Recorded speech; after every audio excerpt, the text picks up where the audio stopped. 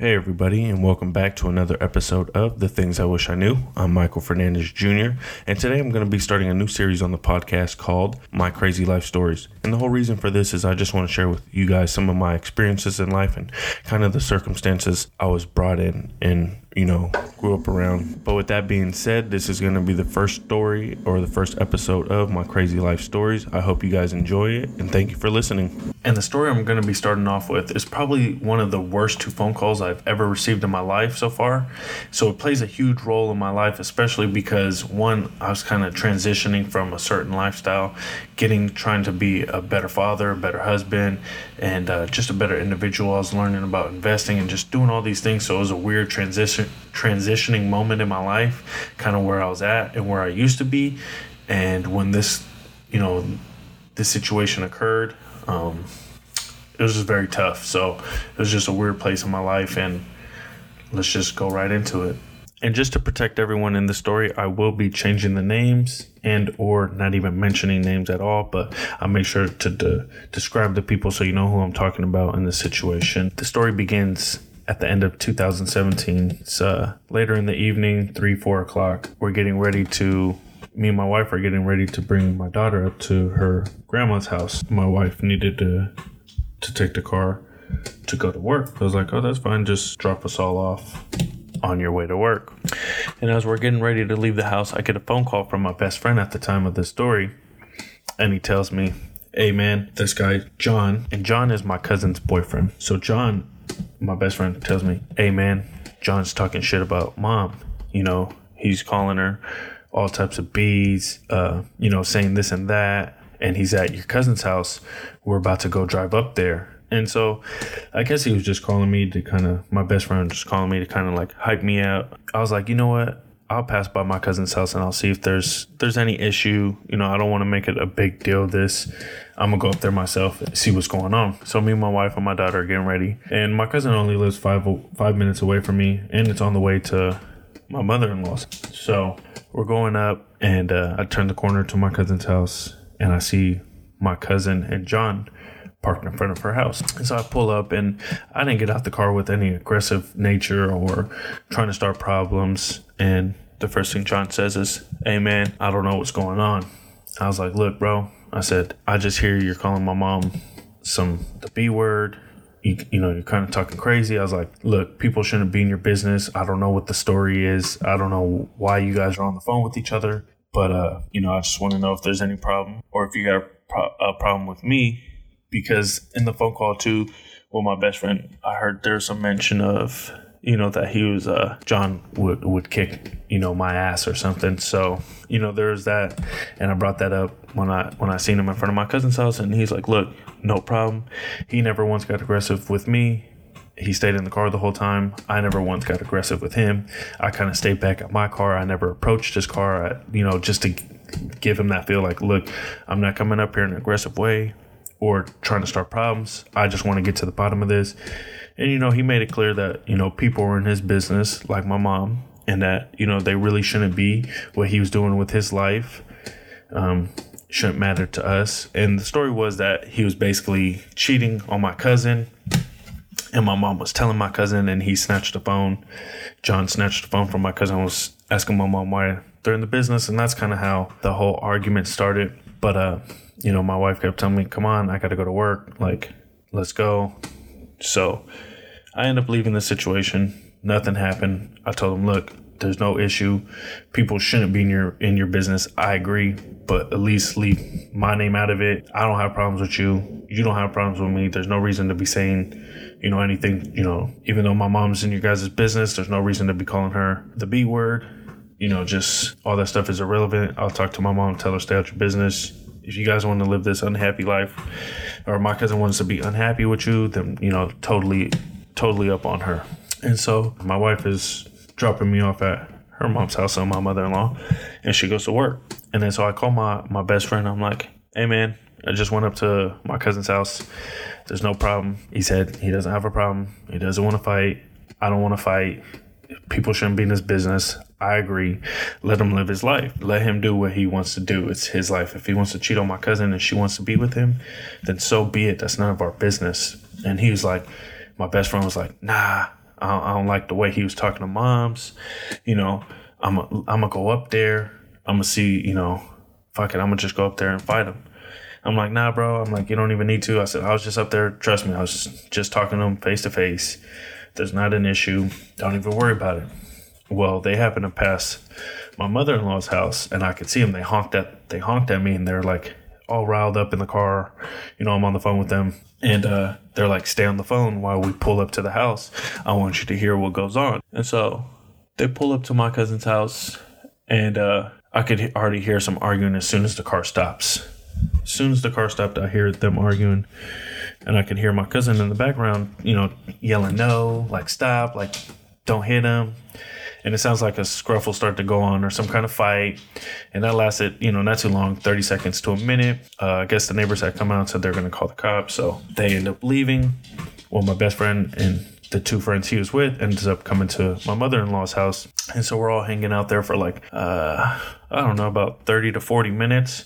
Kind of, you know, we're all laughing about the situation. They mentioned they had punched him a few times in the car, but he never got out. He was kind of hiding in the car.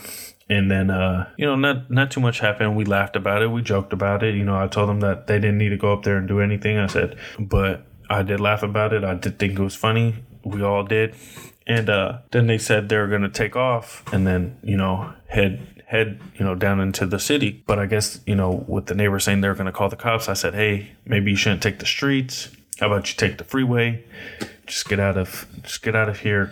Go down to what you're going to do. And, you know, don't be driving on the streets because they're, you know, maybe have a description of the car or whatnot. So they all laugh. They, you know, they give me their handshakes and they go on about their way. So it's just me and my daughter. We're at my mother-in-law's house hanging out. And maybe not even 10 to 15 minutes later, I had my phone on the charger, but I could hear it ringing. And I was like, oh, let me rush over, pick it up. And I see my best friend calling. I'm like, what's this dude calling already? It's only been, I swear it happened so fast. It's only like 10 to 15 minutes later from when they left the house that I got this call.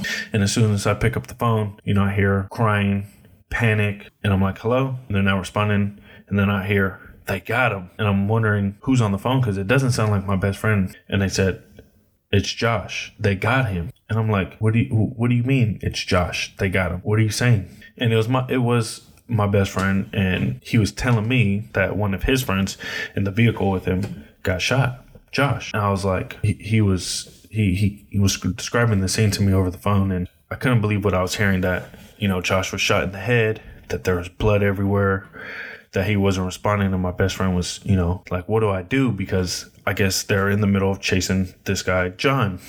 And the whole reason that kind of lined up is, I guess on their way from leaving my mother-in-law's house, they got on Instagram Live, my best friend and the two people he was with.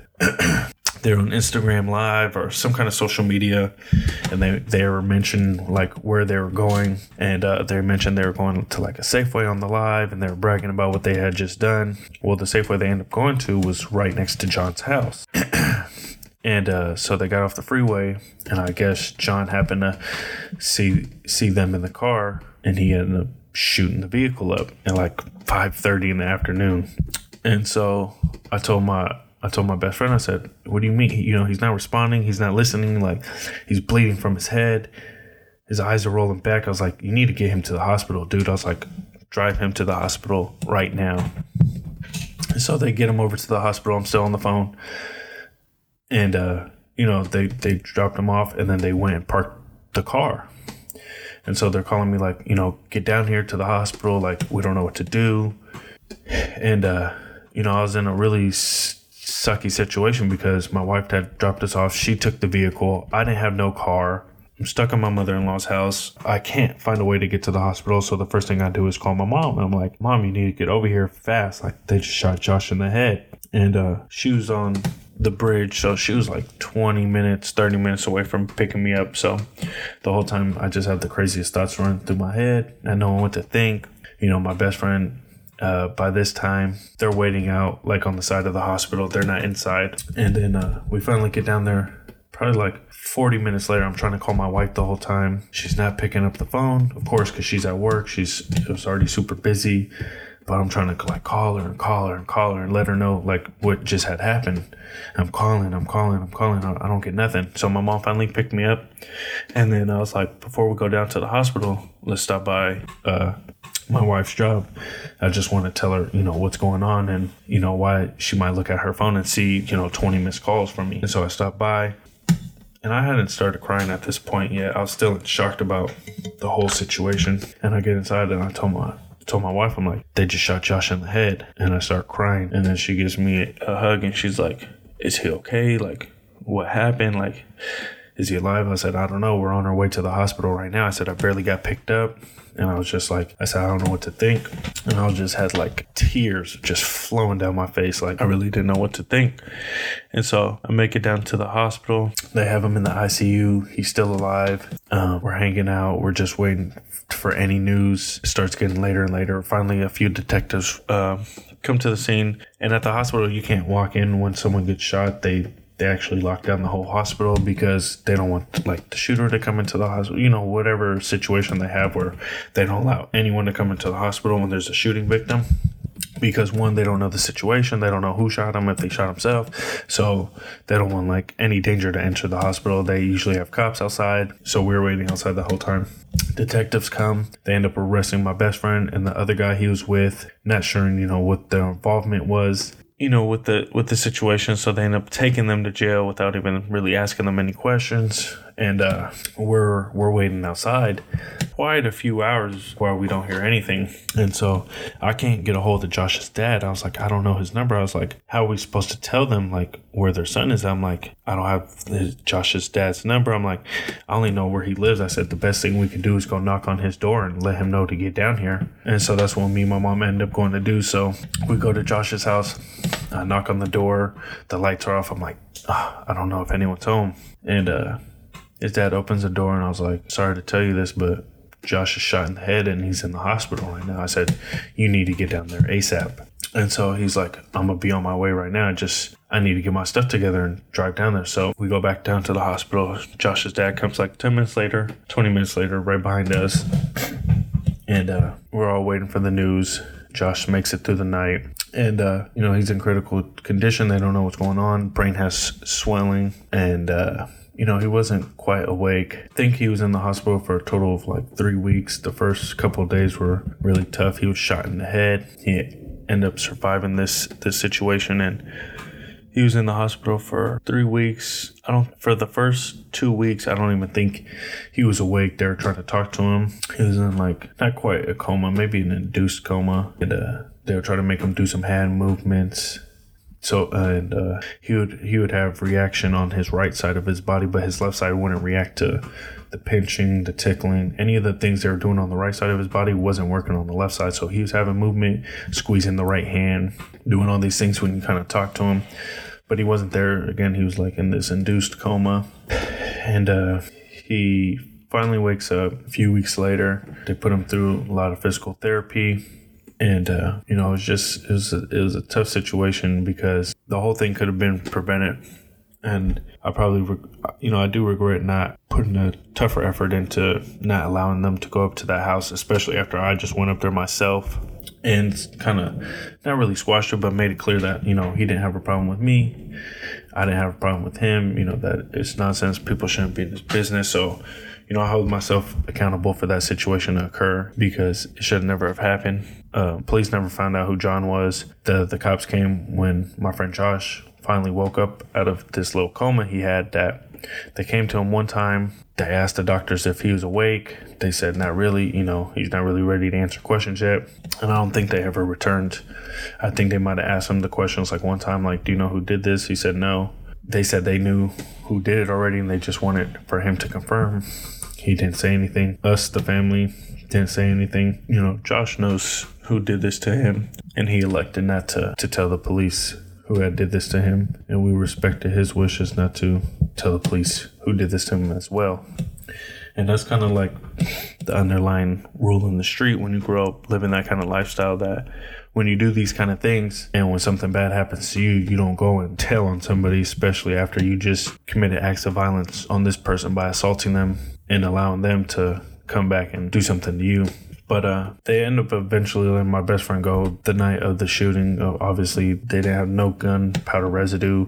Supposedly, police reports said that their vehicle was the one shooting when they're the victims, not the perpetrators. As time went by, I was there visiting Josh, trying to help him get through physical therapy, visiting him as much as I could down at the hospital. He had the doctors had to remove a chunk of his brain, and they had to send it down to San Diego and wait for his head to heal for 3 months. I think they said it was. It ended up being close to 6 to 8, 9 months before they had to go do a surgery and put the piece of his skull back in, not his brain, sorry, but his skull. So it looked like a real soft, squishy place in his head because the brain has so much swelling. They had to remove that in order for him to survive. I had a really tough time during this because we knew who John was. We knew where John lived. And, there was mornings when I used to drive to work and just have violent thoughts of what I wanted to do to John. If I seen John, what would happen? And it really ate away on my soul to have those kind of thoughts in my mind, to think I would put my freedom at risk. Because Josh was my friend. He wasn't my best friend, but Josh was my friend.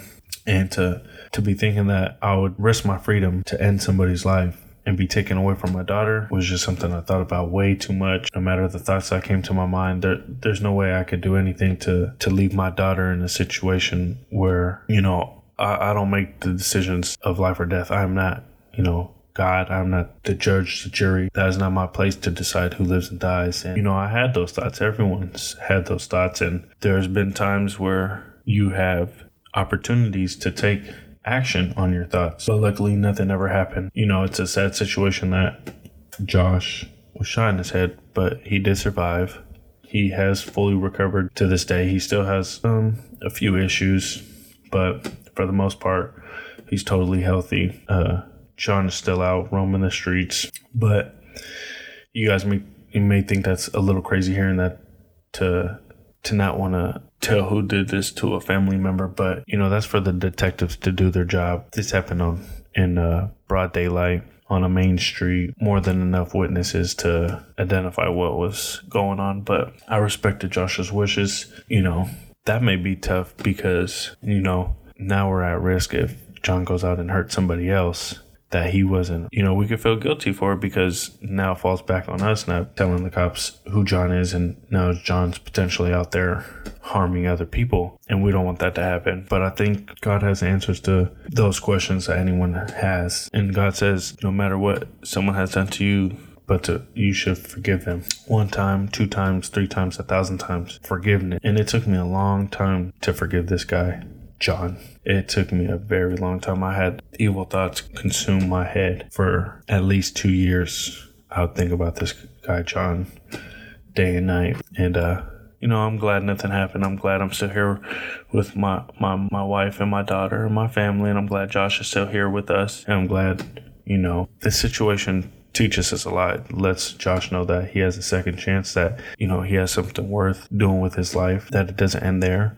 It lets John know that maybe he got away with this, but if he keeps living a certain lifestyle, that 1, karma may come around one day, and 2, something later down the line, may happen where this comes back to light and the detectives do their job and arrest this guy. It was just a hard story for me to tell. Josh was a good friend of mine, and to be through this situation with him and being able to get him back to health, I'm proud we were able to be his support system, because sometimes his own parents weren't giving him that support because they were so upset with what happened and how it happened. And it was hard for them to change their lives to be able to support Josh because he wasn't all the way healthy. He wasn't able to walk. He wasn't able to feed himself, talk, or do much on his own. So he needed to have that support system, but he's up and active now and healthy and able to do things on his own. So I just thank the Lord every day that Josh is still alive, no matter what the situation was and how this occurred. But it also teaches, people a lesson out there that if you do something to someone, you should expect something to happen back to you. And what you've done to that person may do something worse to you. And you just have to remember there's always consequences for your actions out there. if you just go around being a good person, trying to get people out of living this kind of lifestyle of violence, gangs, and guns, and macho-ness, and men always trying to be like the hardest people in the world, that's not what life is about. And this situation here was a first-hand experience. Life is way much more than this. Seeing a friend almost dying, seeing his skull out of his head, seeing him have to able to talk and eat again and learn how to walk. No one wants to live like that. No one should live like that. We should all roam this earth happy and free and loving each other and caring about each other and showing each other support and, how to make the best life possible instead of being trapped in these situations where we're angry and upset and we release anger by showing violence, committing acts of violence and crimes on each other. I don't want anyone to live their lifestyle like that. And if you ever experience something like this and don't know what to do, I would say forgive that person for whatever they have done to you. Do not go out and commit acts of violence to someone. Let the police do their job. Let the judge and the jury and the law do their job. Let God take care of that person. All you can do is pray for that person and their family. Pray for them and let them know that they may have not known what they've done. Ask God to forgive them because they may not know the difference between right or wrong. But we have to share our stories and let people know that there are people out there that care about these people, even though they do things like this. That's really all I have for Crazy Life Stories Part 1. If you guys have anything to say about this story, find anything shocking, you need any support because you're going through a current situation, please reach out to me, DM me on Instagram, DM me, leave a comment, just reach out in any way. I don't want you to feel like you're alone in these kind of situations where you're going through pain. And that's it to Crazy Life Stories Part 1, Episode 1. Thank you guys for listening. I know this is much